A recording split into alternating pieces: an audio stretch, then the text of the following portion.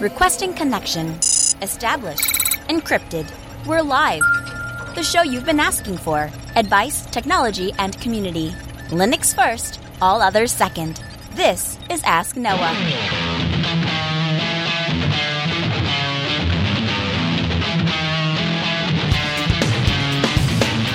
Live from Multispeed Technologies, the show that puts you, the listener, in the driver's seat because you are the content. The phone lines are open to be a part of the program. It's a free call, 1-855-450-NOAH. That's 1-855-450-6624. Hey, give me a call. We'll have a conversation about your tech questions or business tech questions. Linux advocate, above all else, small business owner, now host of the only radio show centered around you, the listener. Welcome to the Ask Noah Show. My name is Noah Chalai. So good evening to you all. Delighted to be here. Another episode of the Ask Noah Show kicking off this hour. And tonight we've got an exciting night. I spent the week trying to figure out what exactly we were going to talk about, as this is a solid topic. And obviously we are going to get to the Intel vulnerabilities and an update with that. But really, I think what we really came to after a couple of days is that we just have a lot of housekeeping stuff, things to catch up on, things that we haven't given like an entire episode to, and today deserves that. So that's what we're going to do. And of course, your phone calls come first, 1-855-450-6624, the email live at asknoahshow.com. This hour, we're going to start out with James in Idaho. Hey, James, welcome to the Ask Noah Show. Hey, Noah. Hey, James, how can I help? Oh, I have a newer motherboard, which is onboard audio, and when it works, it's great. When it doesn't work, you imagine the worst-case scenario. I need some recommendations for audio. I hook up to it to get basic audio out, which, because all over the net, everything, A through Z is recommended, and audio. Okay, can I get what's the make and model of the motherboard? Let's start with that. Well, it's a ASUS make, and let me dig up the damn box. It's one of their newer gaming systems. They call it in big print, they just call it the Z7170 Pro. Oh, okay. With 5-way optical, it's a newer. It was for the 7th generation, and like I said, when it works, it's a gaming board. When it works for audio-wise, it works great. When it doesn't work, you hear nothing but hiss. Or, my favorite, there's no left channel at all, and then back in, and then crystal clear, and then to garbage. Let me ask you something. Is there a reason you want to use onboard audio? Any particular reason you don't want to use like an outboard USB DAC? What I want to do is. I'm coming to the conclusion to go off-board audio, but I don't want to invest because I'm not having like you have real high-end stuff. I don't want to invest too much, but I don't want to get stuck with total garbage that you can find on Amazon, all over the place. We're like, and you do a little bit of audio, and you might have some recommendations to where to get reasonable but not break the bank audio hookups external. Because onboard is, as you figured, it's all over the place. It's either works great or terrible. Okay, yeah, that makes sense. I guess so. Let's start with this. One of the reasons I don't like built-in audio interfaces, James, for a couple of reasons. One is they tend to pick up a lot of noise, and even when they don't pick up a lot of noise, the quality just isn't really that great.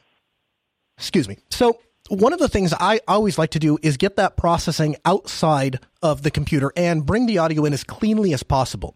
So one of the things that I think works really well for that is the audio box from PreSonus, or one of my other favorite ones is the Lexicon Alpha. And the thing that I particularly like about the Lexicon Alpha is it does not only does it do balanced inputs, but you can also do line level balanced inputs, whereas both the PreSonus and some of the other ones, like there's a really popular one is the Focusrite. The problem with those are they all have preamplifications in them. So they all amplify the signal a little bit. And that gets, and so the issue is if you're starting with a line level, or if you're starting with a line level signal and then it continually gets amplified, eventually it gets distorted very quickly. And so that's one of the reasons I like the Lexicon. What kind of audio are you bringing into this interface? I'm just hooking up budget speakers, so I need to keep this on a reasonable price. But like I said, on the internet, there are suggestions all over the dang place, anywhere from $10 to $200. So let me ask you this: so you're not trying to bring audio in; you're just trying to hook up speakers to your computer. That's all you're doing. I want to be able to listen to your show without hearing snap, crackle, pop, hiss, and then clear, and then let the channel out, and then the audio back in, and just total garbage. Okay, and the built-in audio and the built-in audio card, that's not doing that for you, huh? Oh, it works. Like I said, it works like it's 5.1 surround sound and built-in audio. It works great when it works, and then it just goes from you haven't moved anything or done anything. It just cuts out. It goes nothing but hiss, crackle, pop, then cleans up, then left go out, then right tail out, and I'm not describing the mess. It's just bad. Huh. Just bad. And what distro is this happening with? This is Ubuntu? This is on Ubuntu 16.10-ish. Okay. Huh. Interesting. And I ruled it down to it's the motherboard, but I can't send it back because I've had it for too long before it decided to rear its ugly head of, the audio is horrible. You know what I mean? Yeah. Yeah, so I guess here's what I would do, James. I give you a couple of ideas. The first thing to do is I'd try falling back to an LTS and see if that doesn't resolve the issue. There's oftentimes in those in-between distros, you just have weird problems that come up, and that's just a function of it being weird. The second thing that you might consider trying is looking to see that specific motherboard if you Google it and see if there's other people that are reporting the same problem. I'll be honest with you, James, and I've spent a lot of time installing Linux on a lot of different motherboards. I've never seen an internal audio card that crackles and pops or anything like that. Usually it's the USB ones, the outboard ones that have any of those kinds of issues, and I have a whole list of fixes for those things, including a problem that bit me right here on the show that I was actually just complaining about right before we got on the air. But any of those things can be done. But yeah, I guess that's my best suggestion to you, James, is try the LTS, see if that works. Also, the other thing you can do is if you could send an email to live@asknoahshow.com, give me the model number of that motherboard, and I'll look into it a little further for you and see if we've come across that before. And if I ever do come across a motherboard that snaps and crackles, I'll make sure to report back on it. Dale is calling. Hey, Dale. Welcome to the Ask Noah Show. Hi. How's it going? Hey, Dale. How can we help? I had a question about NFS redundancy. It's a service I'm looking into. It's part of the Red Hat 6 high availability package. Okay. And basically what I want to do is I want to set up a test environment where I can actually attempt to set up in a lab environment some kind of test scenario that I can say, okay, I know how to do this, I know how to configure this. Now it's time to actually go to my leadership and ask, hey, can we purchase this extra add-on? Now, I obviously want to know what I'm talking about. Now, that's why I need the test environment. So is there like a DigitalOcean thing that I could use or something? Just so maybe through Ubuntu or CentOS, Fedora. Yeah, there absolutely is. So there's a couple different ways that I test stuff like this. The first thing is you could absolutely set up like a sandbox environment on DigitalOcean or OVH. All of them support, all of them support like a local network kind of a thing, and you can set up a little local network and pass information in between as if they were sitting on a LAN. You can definitely do that. The other thing that we do, and it depends on how big your IT department is, it depends on, if you're an IT consulting company, how much resources you have, but we actually have our own, we actually do call it the sandbox. And basically it's just a room in the building that has 4 8-foot long tables and a rack of switches and a rack of routers, and we can set up and simulate all sorts of different scenarios. And that's what we do. So if we were doing it for like a university, we'd bring it in and we'd set everything up in our sandbox. And then we have cameras in there that we can do web conferencing, stuff like that to demonstrate to clients. So that's an option. But absolutely, you could go into DigitalOcean, rent yourself 2 or 3 servers and set up that the LAN system on DigitalOcean and do all of that. They call it private networking, I guess. Okay. One last question, I guess. So, part of our SAN, the SAN itself, what is actually being shared from the NFS share, it rides over a fiber channel, and it shows up as just a block device in Linux, /dev SDX or what have you. Now, from what I understand, that one block device would be connected to two separate hosts. What kind of catches me off is that sounds like plugging one flash drive into two machines. It doesn't make sense to me. Yes, but you clarify? Yes, yeah. Sorry, I know exactly where you're going with this. That is true if it was actually one device, but it's not. The problem is. When you start, and we actually dealt with this with the client just today, when you start getting into the 20, 30, 40, 50, 60, anything above that terabytes worth of storage, it becomes very difficult, if not impossible, to enclose all of that into one server. And then it is twice as complicated when you start running into these businesses that you can't take their file server down to upgrade the storage, and it has to stay up and running. And then you start dealing with, we want redundancy because we don't ever want it to go down. So now, where you started with maybe every 8 drives or 16 drives or 32 drives in a box, you really want, now we're talking about 16 or 32 or 64 because we want, twice as many to set up ZFS RAID and all that. And so once you start getting into, I have, the reality is I have 190 some drives, pulling from an example from today, that we have to set up onto these boxes. There's no way to enclose that in one box. So you put it on a SAN. But the SAN itself is capable of saying to itself, okay, this computer says it wants to write to this block device. I'm going to go ahead and store it on this available storage drive, which is in this server and that server, and then it kind of coordinates it, so to speak, almost like directs the data, if you will. And so there's a couple of things when you're setting that up that you want to be really careful with. First of all, you don't want to put your SAN on the same subnet as the rest of your production network, oftentimes, because you're going to get broadcast packets, and you don't want every printer and Amazon Alexa that powers up to be monkeying around with that. So we always separate that off. SAN network is usually a 10 gig network that is specifically dedicated for that storage network, and it's VLANed off, or a lot of times it's a completely separate physical network. And then you have an interface that ties into your, admin network, so to speak. Okay, that makes perfect sense to me. Cool. Thanks for the call. We appreciate having you. Again, phone's 1-855-450-NOAH. That's 1-855-450-6624. The email, live@asknoahshow.com. So right before we went on the air, I was having a very deep discussion with some of the people that work for the show that help out with this show, and I can't quite shake this. And I the thing is, I wasn't going to talk about this on the air for a couple of reasons. One is it kind of pulls the black curtain back and spoils the magic. And the other thing is it just kind of feels like there's this cloud hanging over my head. But I think if I don't talk about it, I think if I don't address it head on, it's going to just going to hang over my head the whole show. Anyone that has been around me for the last few months has probably been frustrated with my nonstop mission to expand this show. And, officially we go off the air at 7 p.m. And that's what 7 p.m. Central. And that's what time KEQQ Radio, our radio station, takes us off the air, goes on to whatever next program is. But the stream is somewhat flexible. There is no hard time that at least that I've been told anyway, that I have to kill the stream and return it to reruns at JB. And so last week we got off the air.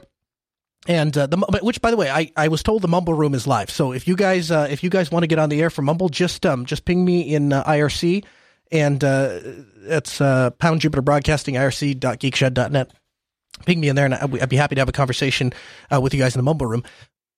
And people in the studio, you're gonna have to turn them on when they come here. So when I call on them, but so I was having this conversation, and we started to talk about the show and what improvements we can make to the show. And last week when I got off the air, I went back in the Mumble Room just to say thank you to the people that contributed to the conversation. We actually had somebody answer a question, which was really great. And that chat and that feedback went on for 2 full hours after the show. And it was so interesting to me. It was such straightforward, honest feedback that I left the JB Live stream up after the show, just because it was, it was an interesting conversation. We actually saved that.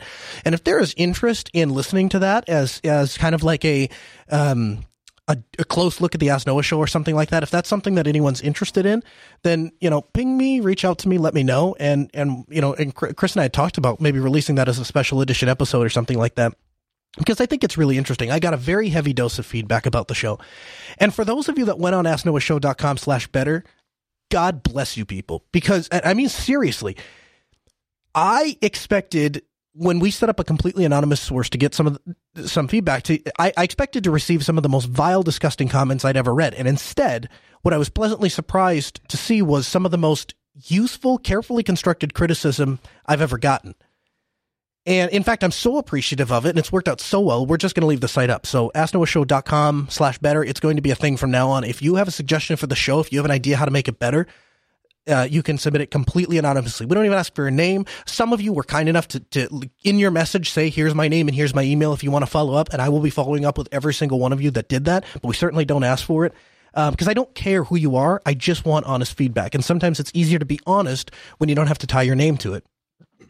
But here's what I took away from all of the conversations that I've been having over the last week. And it's been pretty much nonstop. From the feedback that you guys sent in, everyone wants more of the show in some form. And it splinters from there. Some people say they want to do more than the 1 hour itself. Some people say, well, maybe you should do a blog surrounding the show. I've had people say, be more active on Reddit and Telegram, spend more time in the IRC. There are some people that say I should be spending more time making the mobile experience all that it can be because of the platform that we're using and the hosting capabilities. And that's how most people listen to the show. And so I spent all week and most of today, except for some of the things I had to do at work, looking at some of the ways that we can expand this show. And in one of life's little ironies, as I was working through this yesterday and today, the guide that I was using to set up this server for one of the things I wanted to do for this show was written by a quote unquote, and here's my air fingers quotes, was written by a Linux guy. And I later found out the reason the stupid guide wasn't working was because his Linux machine wasn't a Linux machine. It's a Mac. And he was running a VM. And there were some slight differences from the way that you have to set it up on the VM. As you just tweak it a little bit. It wasn't hard. It wasn't challenging. It just, if you don't know, then, and he had no way of knowing that it wouldn't work on Linux because he doesn't actually use it. Then the guide was off just a little bit. And it took me 2 days to figure out what the problem was. And we did eventually get it working. And I'm going to tell you how you can take advantage of some of this stuff towards the end of the show. But this brings me to a fundamental point that seems to keep coming back and back and back in different ways to me. And it's, pay very, very, very close attention to the personal habits of the people that you take tech advice from. If they are sitting on a Mac, if they are sitting on a Windows desktop, just know that they could not figure out how to get their own work done on Linux. And so it is literally the blind leading the blind for them to show you how to get something that you want to get done on Linux. Just know that. And it's the same the other way around. Ain't no one calling this show asking for advice on the latest iPhone. I can tell you that right now. I wouldn't be able to answer most questions on iPhones because I don't use one regularly. The difference between me and somebody else is that I'm not going to lie to you about it. I don't come on the show and pretend to be an iPhone user. I've carried an iPhone once in my pocket as a form of a bet to do something for an episode on the show. In fact, to that point, one of the things that I was going to do to enhance the show was I'm working on trying to make the mobile playback more featureful. And during that, there was a feature that we were looking at, some functionality that we were looking at. And as far as I can tell, it only works on iOS. And I don't know for sure because I don't have an iPhone to test it on. I can't do like an A/B thing. But what I do know for sure is I'm not bending over backwards to provide a service that you can only get on a device that I wouldn't personally buy myself. I'm going to give you advice that's consistent with what I would do. And so I guess the other side of that is I have a strong belief that if I tell you to do something on this program, you should be able to do it on Linux. And I'm going to make sure that everybody that wants to can listen to this program on Linux right out of the box without having to check anything, install anything, violate any of their principles. And I had people that said, can we get an OGG feed of the show? Went to the powers that be, said, is this a possibility? And was told, nope, the platform that we run on does not support having doesn't support OGG. We can't do that. And so I took my own money. I rented my own server. I set the thing up to generate this feed. I gave it out to the people that asked. and I hand encode those files and put them on there every single week. So if you're one of the few people that are downloading the OGG thing, that's I'm doing that for you because I know that's important to you, and I want you to be able to listen to the show without violating your principles. Now, we don't advertise that because I don't have the skills or the time to build a metric system, and so I'd prefer that you download the show from the Ask Noah Show dashboard. But the point is, I'll bend over backwards to help those that want to use Linux. I will bend over backwards if your worldview is to support free and open source standards. And if there's something I can do, even if it's a lot of work for me, I'm willing to do that. And at the moment, I don't make any money off of doing this show, and I'm not whining about that. I'm not complaining. I do it because I want to do it. I do it because I want to help people. I do it because I like Linux. But if tomorrow somebody came to me and said, no, we'll pay you $100,000 a year to do a once-a-month, 1-hour radio show, but the only stipulation is you got to come over to our studios. You got to do it on a Windows or a Mac-based thing that we have set up for you. We're going to give you a MacBook, and you have to use that. I'd turn that gig down so fast it would make head rolls. Because, and I said this on day one of this program, it is baked. I believe it's so strongly, it's baked into the opening of every single episode we've ever done. I am not a broadcaster. I am not a business owner. I am not a system administrator. I am a Linux community member. And I'm a Linux user that happens to run a small business, that happens to be an IT administrator, and I happen to do a little radio show about how I make a lot more money than a lot of other people without compromising my principles. This entire studio, from day one, has run Linux. And I've been hearing for years, well, Linux isn't ready for media production. You can't do that on Linux. Well, I'm doing it on Linux. It's worked out pretty well for me so far. And I'd say we have one of the best sounding shows on the internet. But and then there's going to be somebody out there that's saying, well, but no, I saw that interview where you talked about some of the equipment you used, and I Googled the prices, and that equipment's really expensive. That's why it sounds so good. Come back to earth, man. The first few months of the show, I did the first few months of the show on a $250 Mackie mixer with a used secondhand phone system that was so beat to crap and wouldn't work properly that I had to wire up a Raspberry Pi just to use the GPIO contact closers to hang up and answer the phones. This show doesn't sound drastically better today than it did on episode 1. We just have more flexibility today to bring more guests on the air simultaneously, the ability for me to do shows remotely. I can do a perfectly high-quality show completely software-based on Linux if I wanted to. It just doesn't have the flexibility that some of this more expensive equipment does. That's why I use it. It has nothing to do with, well, if you use Windows, no. And you know another thing too, just because I'm this far into this anyway.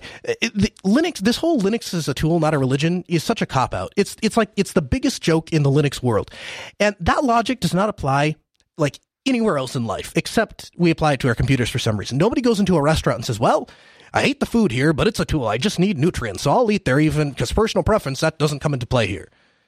And and like if you take your house for example, if tomorrow somebody made houses and the electrical panels were all locked shut, the air conditioning and heating controls, they were all locked up, and only the builder could modify those things, and every piece of furniture that you wanted to put into your house had to be, like, approved by the home builder for permission before you were able to purchase it, and you weren't allowed to change the layout or the interior of the home, nobody would buy that house.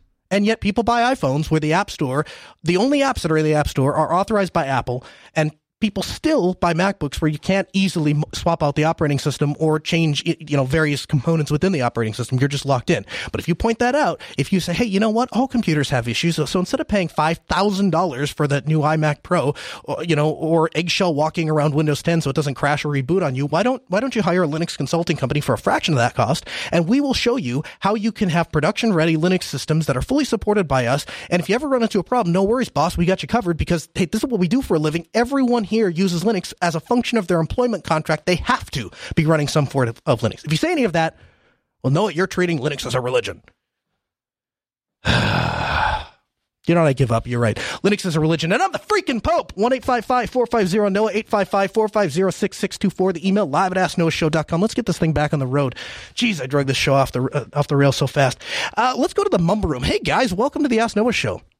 Oh, hey there. How's it going? Hey, I heard, let's see here. What was it? Was it Hello. Dar? Were you the first one to ping me? Yeah. Hey, what's up? So I think when you were, I think very interesting when you were talking about philosophy and picking the advice from, but also when making your decisions. And often disappointments with Linux comes with exactly not picking based on philosophical reasons as well. Sure. So when I pick my distro, I look at a distro that aims towards the same goals in the future.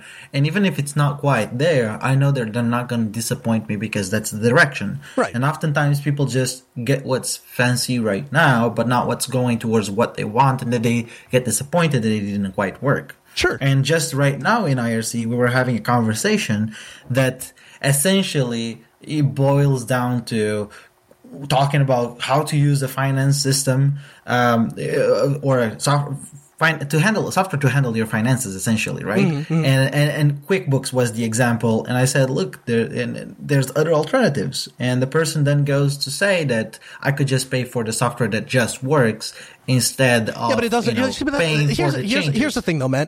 Again, this is a cop-out. This is a fallacy that does not exist. Because here's the thing. Here's the thing. QuickBooks does not just work. Everyone says that. What they mean by that is QuickBooks works, and the things that don't work at QuickBooks, I know how to mitigate. So that at the end of the day, it just works. So the reality is, System 76, even though they don't advertise it, has had one of the best finance softwares out there, and they have had it for years. And we switched from QuickBooks to I don't want to talk about it because I don't think they officially support it anymore, or like they're actively selling it. But if that ever changes, System 76, please reach out to me and I'll be the biggest advocate for it ever. But we switched to it, and I should get my accountant in here, who, by the way, doesn't run Linux, doesn't care about Linux, couldn't care less about Linux. She just runs an accounting firm. Like, she doesn't care. And she has told me numerous times how much easier it is to run Beansbooks than it was in QuickBooks, how much faster it is to get the reports, how much easier it is to get data in and out of it. Everything is, by, to quote the guy in the chat room, in order of magnitude easier. And do you know why nobody knows about it? Do you know why nobody uses it? Because nobody even wants to have the conversation. Everyone wants to say, well, QuickBooks is the thing. Did you know that the government literally makes tools for auditors to come in when they audit your business to go through QuickBooks? Like, they can just upload your QuickBooks file, and they have like special tools that can grep through that. So now you pay for QuickBooks twice through your taxpayer money, and when you buy it. And you're also helping the government find ways that you can pay them more money. You're making their job easy. Like, it drives me so nuts. And I'll be the first to admit, my feathers are a little ruffled about this because I blew a day and a half trying to solve something from some poser who doesn't use Linux and then wants to come here and tell me how to do my job. It's super frustrating. But the thing is, part of it is none of us are vocal about it. None of us call people out and say, that guy should not be talking about that thing because he's not actually using that thing. He's not eating his dog food. We don't really want to hear what that guy has to say. There's very little, I guess, emphasis put on people who are actually in the trenches, who really know what they're talking about, who do this stuff day in, day out. And that, as an outsider, that is really frustrating when you start looking at it and going, wait a minute, why am I listening to this guy? He doesn't even know what he's talking about. And so it was an unintended rant. I really didn't intend to take it quite that far. I was just going to make a comment about, we were having a conversation about that earlier. And I was talking about Chris about even earlier in the day about this too. And, he's on the same page with me. It's just very frustrating to people that they what it is, I think, for a lot of us that are in this space, I think what we're frustrated by is the people that look at Linux and people who want to consume Linux media as a rather untouched portion of the media. Like, there's plenty of people making videos about Windows. There's plenty of people making videos about Mac. Plenty of people making videos about Linux servers. Nobody is really touching Linux on the desktop. At least not a whole lot of people. And so I think there's a lot of people that come in. They're in the media space, so they don't actually really care what they talk about anything as long as you write them a paycheck. And they go, well, there's a space that's not really touched. I'm going to go ahead and just report on that. And then they spread FUD, and they spread misinformation, and they report incorrect things, and they publish incorrect guides that don't work because they've never actually used the thing they're talking about. And then those are the people, for whatever reason, that seem to rise to the top of media prominence. And then as somebody who lives, eats, and breathes this stuff, like, the guy called in about an audio interface. That's the first call of the hour, right? We had an audio interface that screwed up in this very studio, like a month ago, maybe. And, or maybe it was a couple weeks ago anyway. And one of the things that happened is, when that happened, was I looked into it and I found out there was a sampling rate issue. And I found out where the config file was, and that it tries to guess what the sampling rate is, and you can statically set that. And as soon as I did that, boom, no more audio problems, no more octave going up, no more octave going down. And people run into that all the time. And Skype has this issue where it tries to mandatorily set the sample rate when you first open it up. And so if you're using two different programs, programs that want to call a different sample rate, and the sample rate is set by something other than what the audio interface actually is, and Skype opens up, all of a sudden the octave jumps up a couple octaves, and it sounds ridiculous. And the reason I know that, and the reason I know how to fix that, is because it bit my show. I lost a whole episode over it. And again, not whining about it, not complaining about it, just saying I use the stuff, and so I know where the problem is. Again, 1-855-450-NOAH, 855-450-6624. The email, live@asknoahshow.com. Was there another caller here? I thought I saw somebody else. If there was somebody else that was here, I glanced up, and then I went back to Mumble and came back, and he was gone. If there's, was it maybe Ben? If there's somebody out there, if you call back in, we'll definitely take your call. Was that it, Daredevil, or do you have more? No, that was it, and it's one of the things that I personally find frustrating, and I actually make... there's times that I build proprietary software. When people ask me that it's proprietary, they just pay more for that, because I prefer to receive less and have freedom than to do that. But some customers, they will have one very specific occasion that's not really the possibility that they have. And they want security through obscurity. They have to pay for it. And I think it's just interesting to see that too often times people are willing to put the money when it's about getting a piece of software that they can't do anything about it. Yeah. And they're not okay with waiting. Like, if you want to change in any piece of proprietary software, what is the iteration cycle? How many months are you waiting for that feature? And how many months are you waiting for it to be patched? And you still don't see that it's more valuable to pay to change that free software piece you want. Yeah. Yeah, I think part of it is the decision is just made by people that don't know any better. I mean, a lot of the people that I talk to that make the decisions for the businesses are not they're not technical people. A lot of them are they're executive level people. Anyway, JJ to the 4884. Hey man, how's it going? How's it going, Noah? Excellent. So my question for tonight is with regards to Mocha and your experience with it, and is it a viable alternative to having to rewire your house in order to and having that high expense for the time being? I'm looking at it for like a smart TV or something, nothing like another computer or anything like that. Okay, help me with this. I know very, very little about Mocha. Tell me a little bit about what it is. So basically what it is, Mocha is sending, instead of having Ethernet, you're using the coax to send internet over, internet over coax. Yeah, I mean, again, I don't know a ton about it. I've heard other people talking about it. I've never played with it myself. However, you have to think about this. The other end, if you look at how most of us get internet through our houses through cable modems. And so what they're doing is they're taking a CMTS, encoding internet, sending it across a piece of coax, and then essentially demodulating it with a cable modem on the other side. So I would imagine this is no different, right? Not sure. As far as I'm aware from what I've researched, it appears to be, I think you have to get like a filter and then two other devices where you have to like you said, plug in the coax from the end and then plug it into a actual converter from the coax to Ethernet, and I want to see it as an option instead of having to like rewire everything. Sure. I was just doing some research here right on the air because that's of course the hallmark of a good radio host. So yeah, it's basically Mocha is apparently just a standard for Ethernet over coax, which is actually different than the Mocha project I've heard of, because the Mocha project I heard of software thing on GitHub. But yeah, is there? Here's the thing. I don't have a problem with it if that's something you think would be beneficial, but I have to ask, like, RG6 is expensive compared to Cat5 or Cat6. Why in the world would you want to send it over coax rather than pulling some Cat5 or Cat6? I would say since we already have coax in our house, due to saying we don't use it for cable television, so I'm just thinking, and plus, it is just an option that I'm looking at. I'm still open to other ideas.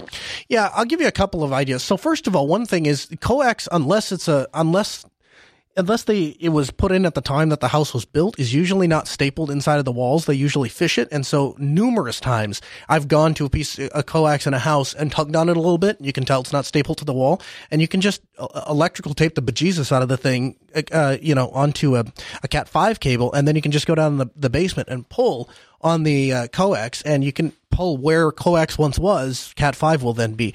The other thing you can do if you don't have that option, let's say it is stapled into the wall. If you got an open basement, you can go where you can cut a little section out of the wall and drill down into the basement and feed coax up.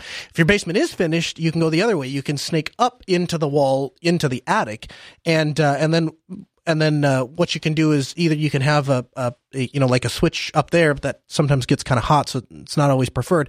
The other thing you can do is then once you're at the attic, you can go find a single wall that goes all the way down to the basement in like a laundry room and an electrical room, and you can just unzip the just a small little that's a good idea. Maybe 4-inch piece of the keep my eyes out for everything. Yeah, you can unzip like maybe a 4-inch piece of the sheetrock from the top to the bottom, or you don't even necessarily need to do that. You can actually just cut out like maybe a 4-inch by 4-inch square, and then that gives you enough room to feel the wire, pull it down, go to the bottom of the wall, cut out another 4-inch square, and then just tape around that and patch it back up.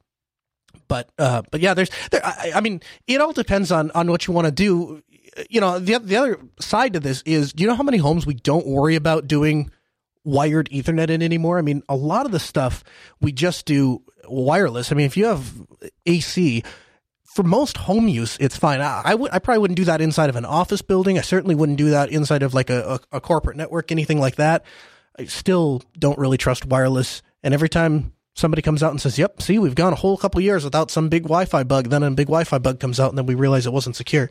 So there's some ideas for you. Again, phone lines 1-855-450-6624. The email live at AskNoahShow.com. And we are in the Mumble Room, apparently, live. Or it's, what is it, mumble.jupiterbroadcasting.org? mumble.jupitercolony.com, one of those two. Yeah, okay. So anyway, anyway, that's my rant on people in the Linux community. Pay attention to the tech broadcasters that you listen to. Pay attention to their personal habits. Pay attention to the hardware they're using on a daily basis, because that will give you a pretty good indication on what kind of authority they are on Linux. ZDNet headline: Intel says stop firmware patching until further notice. Intel is recommending that people stop pushing its current firmware updates designed to address the Meltdown and Spectre vulnerabilities, and hold tight for further information until later this week. We recommend that OEMs, cloud service providers, system manufacturers, software vendors, and end users stop deployment on current versions, as they may introduce higher than expected reboots and other unpredictable system behavior. Intel Data Center Group General Manager Naveen Shenoy said in a security note. Shenoy said Intel has released updated firmware with its partners for testing at the weekend, and asked them to test harder. We ask that the industry partners focus on testing early versions of the updated solution so that we can accelerate its release, Shenoy wrote.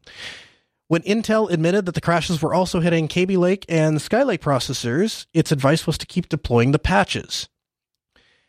And then we got another article, too, that talks about Red Hat. We're going to get to that in just a second, because Red Hat has started to catch some of the brunt of some of this. But I think where we are at is, so let's hit a couple of things right off the bat. All of you people that said when we first announced this, well, it's not such a big deal. Clearly, it's a big deal, and continues to be a big deal, and is getting bigger, because now we find out that we can't even really actually patch this stuff yet, and we're still working, trying to figure out how to do that.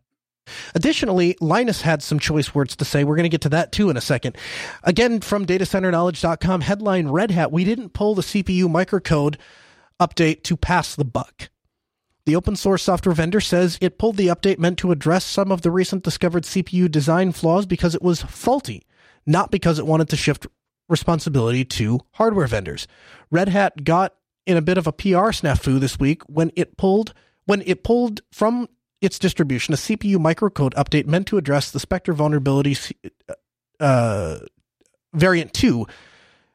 The Register, the news tech site that broke the story about Meltdown and Spectre vulnerabilities in processors earlier in the month characterized the move as Red Hat washing its hands of the responsibility to provide customers with firmware patches to address the vulnerability by instructing them to get firmware updates from the hardware vendors instead. Now, let me stop right there before I continue on to the article. Let's think about this for a second. Red Hat's entire business model, from top to bottom, is providing support for enterprises that use Linux. So why would Red Hat intentionally try to pass the buck off on the one thing that they need to make money? If it wasn't for the ability for them to pass off take patches from things like Intel and make sure that people are paying them for Red Hat Enterprise Supported Edition and getting those patches in, where is Red Hat's business model? How would they make any money? If everyone could get the patches right from Intel, and that's a thing that just continued to happen. If that was a theme that just continued, that everyone could just get the information, get the patches, get the code somewhere else, well then where is the necessity for Red Hat? How would they be able to justify charging the amount of money that they charge for a supported distribution? So logically, it doesn't even make any sense. The article continues to go on and says, it's true that Red Hat distributed microcode to address variant 2 of the Spectre vulnerability to its customers and then removed it after Intel announced that some customers were experiencing unwanted system reboots after applying the firmware update that included Spectre mitigations. But Red Hat isn't actually involved in writing the firmware updates. It passes the microcode created by chip makers to its users as a customer convenience. Translation, Red Hat didn't write an update, put the code in, and then have people update it, and then pulled it back and said, na boo boo, go figure it out from Intel. Intel wrote this code, sloppily I might add, gave it to Red Hat. Red Hat sent it out to a bunch of their customers. It started destroying machines in one way, form, or another. And then they pulled it back out and said, listen, you know what? If you're interested in it, Intel is currently working on it, and they started it, and then they stopped it with the AMD thing, and then they started it back up, and now they've stopped it again. You know what? Just go to Intel, get it from them. You want to apply it? Go ahead and apply it. Seems like a highly logical move to me, and one that anyone that's paying for enterprise support would appreciate. So I don't really understand how it's a PR kerfluffle for Red Hat. It seems kind of ridiculous to me. 1-855-450-NOAH, 855-450-6624. The email live@asknoahshow.com. Dar, did you have something to add about the Wi-Fi thing? Good. So essentially what most people are forgetting is that when it comes down to these Intel patches, Red Hat and the other companies are the ones that have the customer base and have the direct reporting of their customers of the problems. Intel can actually only develop solutions as they grow towards the actual fix. So, when you're developing something and you test it in your lab, it works, they release it, Intel is confident that it works. Only then the specific scenarios that Red Hat experiences actually can fix or tell Intel, hey, here's a more comprehensive report of what you've done, and it doesn't quite work yet. You need to fix it. Okay. Otherwise, how would Intel know? Intel doesn't talk with customers. You buy the hardware and you go home, and if it doesn't work, you buy AMD next time. Well, and here's the other thing, too. To a large degree, a lot of customers don't want to talk to Intel unless they directly or have to. So in some ways, Red Hat passing them off is to move people and say, here is the appropriate place to get this information. Here's the appropriate place to get these patches. You're probably not usually familiar with this. I don't know. It seems very frustrating. We'll have a link in the show notes to you from Linus, from the mailing list, the Linux kernel mailing list. And what's frustrating about that is when Linus goes on the record to try to point some things out and just call people out, then he is chastised for it. And he's kind of this bombastic figure that everyone kind of likes to hate for some reason, and it's kind of frustrating. But we at the Ask Noah Show, we're going to continue to follow this. We're going to continue to follow Spectre, continue to follow Meltdown. Obviously, we are going to release a short video with an explanation for more on an executive level. The problem is the stuff keeps changing. Every time we get partway through making a video, and all of a sudden some of that stuff is irrelevant. So right now, there is no go-to answer. We don't even really have an answer. We know there's a problem, but I can't really tell you, go ahead and update, because depending on the hour and the time of the week, there may be an update available, there may not be. And we don't even know for sure what the future of all of this is going to be. And I still want to find out an answer. And I know it's difficult and nobody really knows this, but I would really like to know, when are we going to have an answer on when this problem isn't just going to be mitigated? When is it going to actually be fixed? What generation of Intel processor is going to come out and is going to have this completely fixed? Like, this isn't even going to be a problem anymore. And I don't have an answer to that. And the best answer I have gotten from somebody who works in the industry, the best they were able to tell me is it will be another 2 or 3 generations of Intel processors before this problem is actually fixed. Again, phone lines 1-855-450-NOAH, 855-450-6624. The email, live@asknoahshow.com. Did you guys know that we're doing a distro elimination challenge? That's right, guys. And this is a cool experience. And I just got to see the snippets of the website that we are putting together for the distro elimination challenge, and it is cool. I think this is going to be a really great resource for the Linux community, and you guys are helping build it by going to asknoahshow.com/elimination every single week to vote on your favorite Linux distro. Now, when I say your favorite Linux distro, it doesn't have to be the one that you would choose to use. It just has to be the one that you would use over the second one. So, for example, I am right now I have Ubuntu on my laptop, but I run Fedora at home. Now, if I could only pick one distribution, it would be Fedora. But if my choices were between Ubuntu and, let's say, who can I pick on? OpenSUSE. I would pick Ubuntu because I would rather use Ubuntu than OpenSUSE. And so, of those two, my vote would be for Ubuntu. But if I had my choice of Fedora or Ubuntu, it would very much be Fedora. If my choice was between Fedora and OpenSUSE, it would very much be Fedora.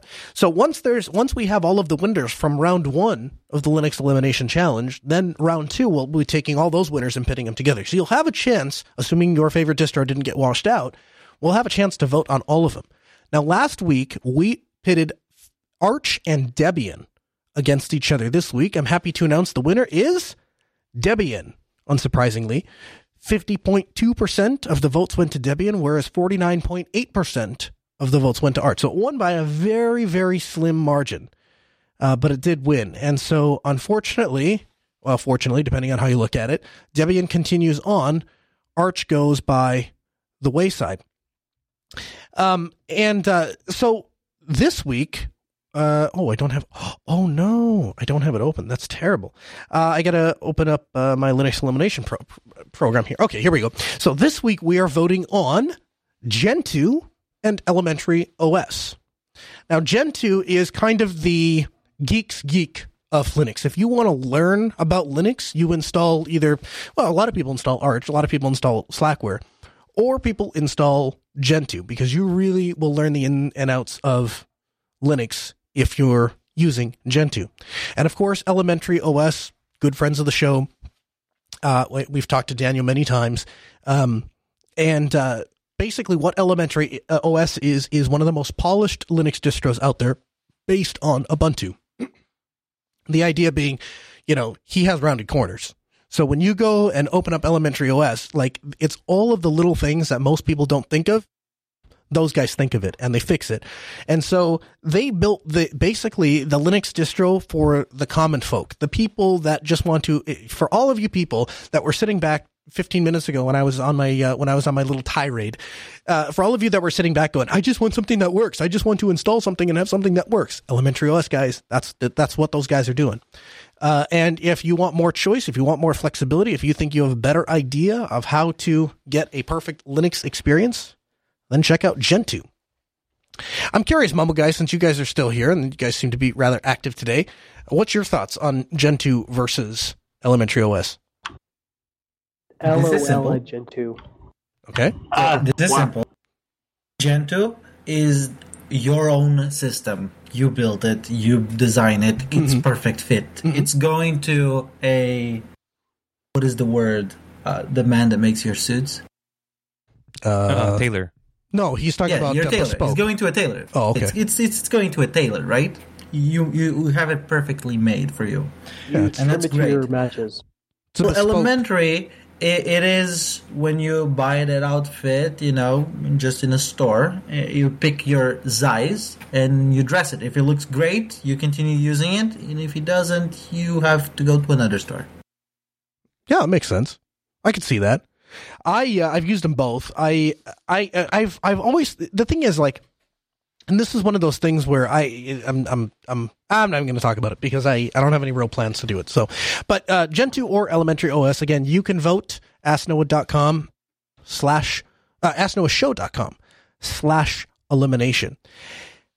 This week, on Thursday, I had a chance to sit down with my good friend Chris Curran from the Podcast Engineering School. And what Chris does is he teaches people how to podcast. So if you've ever wanted to host a podcast, if you've ever wanted to start a podcast, or maybe you're a business and you don't actually have time to do a podcast, and so you want somebody to take care of all the nitty-gritty details, like you just want to sit down and talk into a microphone and then have that content produced, sent out to all the people, edited, and have it sound really, really good. Chris Curran is the guy. He's the guy that does that, and his podcast is teaching other people how to do that. And Chris Curran, he reached out to me. He said, "You know what? I heard you have a broadcast grade quality studio. I heard that you do a show about Linux and that the entire studio runs Linux, and I think that's really interesting. And would you come on the show and share that with me?" And so we sit down and we talk to Chris Curran and explained exactly how we're making this show here in the studio. And so if you're interested in the type of equipment we use, how we're doing it, our process, all of that stuff, check out that episode of the Podcast Engineering School. And of course, we'll have a link for you in the show notes. And again, I think I actually kind of made a reference to that earlier. It is not the only way to make a podcast on Linux. You can do it for a far less money than I've done it for in here. But the problem is, I have a full-time business that I have to run, and that means that anytime I'm not in the studio, like tonight, I'm not sitting in front of the board tonight, I can't just reach over. In fact, it caused a little bit of a kerfluffle at the beginning of the episode. But I can't just reach over and turn the mobile room on. I got to count on somebody else to do that, and if it's not there, I have no way of knowing because I can't see it. And part of that is I need to be able to remotely control a lot of that stuff. So if because I do have remote control over that computer, I could remote in and turn on that particular mixer channel and stuff like that. That's all possible to do with the new system. And it's just you can't do that on an analog board. And so we explained all of that and went through the details. If that's something that's interesting to you, we'll make sure to have a link for you in the show notes about that. Also, if you guys, did you know that this show is available as a downloadable podcast? If you want to subscribe to the feed or download the latest episode, visit podcast.asknoahshow.com. And over the next couple of weeks, we are going to continue to put an emphasis on mobile playback. We pulled statistics from where you guys are listening to the show, and it's not on Windows, and it's not on Mac OS, and unfortunately, it's not on Linux. It is on Android and iOS. And as long as the feature set works on both Android and iOS, I'm more than happy to spend a little bit of extra time making that a possibility. I also know that people want more resources for the show. So I have heard people, like one of the things that I'm sure has frustrated, there's going to be a lot of people out there that are going to scream at their speakers, "Yes, that's why that has happened to me." I'll be on a call.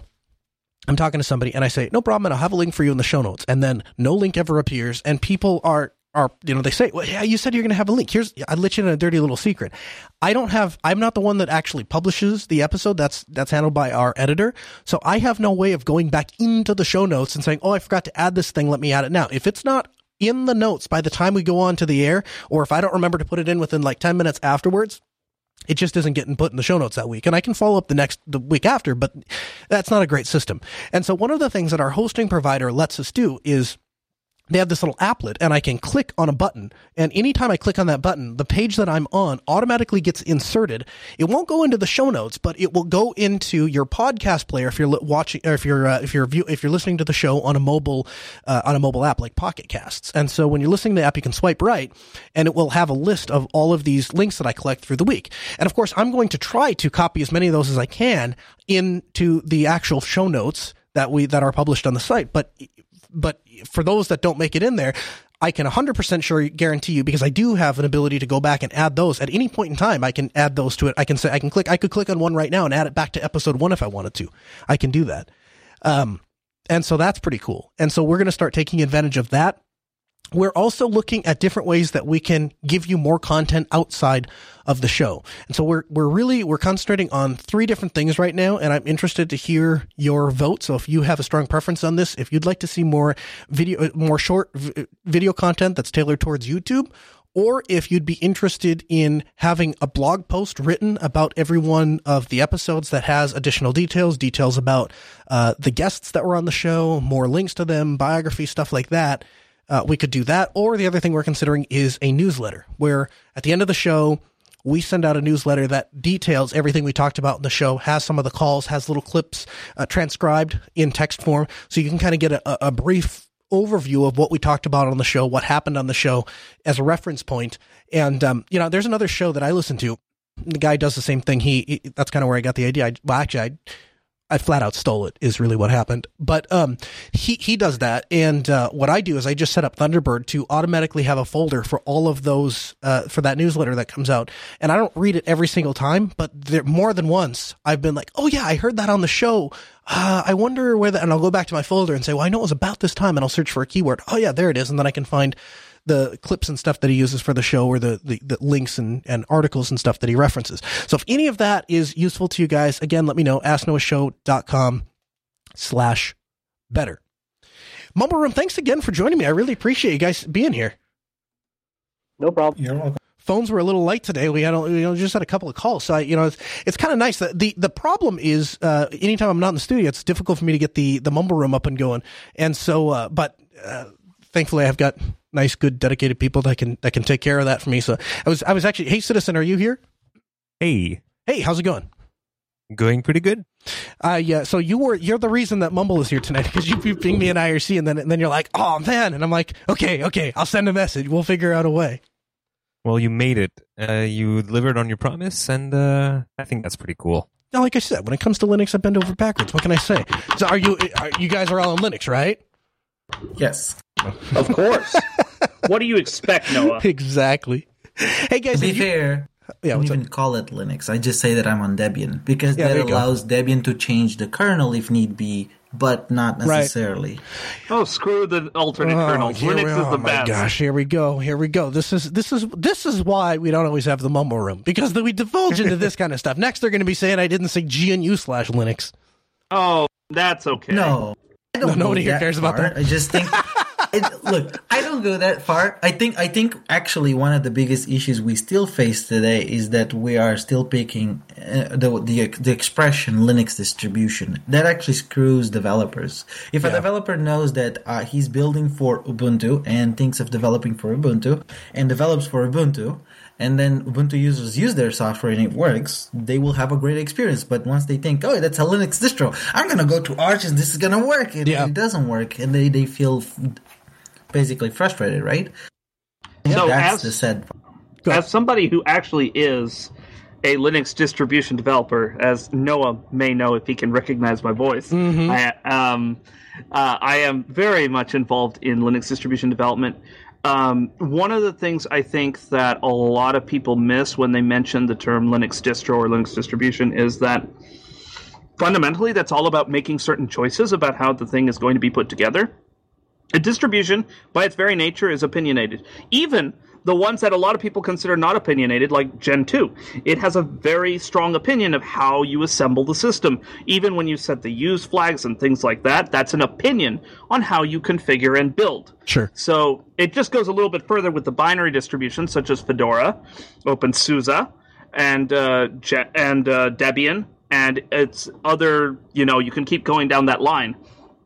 The thing is, when they make those choices and put together that system, they're effectively declaring a platform. And in some cases, this involves even binary incompatibilities. For example, Debian has a thing where they, in the early days when they didn't really know how they're supposed to do stuff yet, everybody was kind of learning it, they messed up the PCRE library. So now it has the wrong ABI signature from every other distribution. And they never bothered to fix it. So now we're stuck like this until somebody decides that, yes, this is a thing that we should actually fix. Yeah, absolutely. And I've said that for a long time. I've said, hey, you know what? Every single distribution is really its own operating system. We need to make that distinction. Hey guys, did you, like I said, this is available as a downloadable podcast, podcast.asknoahshow.com. While you're on the Ask Noah dashboard, help us improve the show. Let us know if you have an idea of how to improve it. asknoahshow.com/better. The Ask Noah Show continues next Tuesday at 6 p.m. Central. A huge thanks to Ben, our producer, Sarah, our call screener, and Rakai, our video editor. Big thanks to Voxtelsis for providing our new phone system so I don't have to use a Raspberry Pi with contact closures. We'll hand you off to Harm Reduction coming up next on Logos Radio, KEQQ 88.3 LPFM, Grand Forks.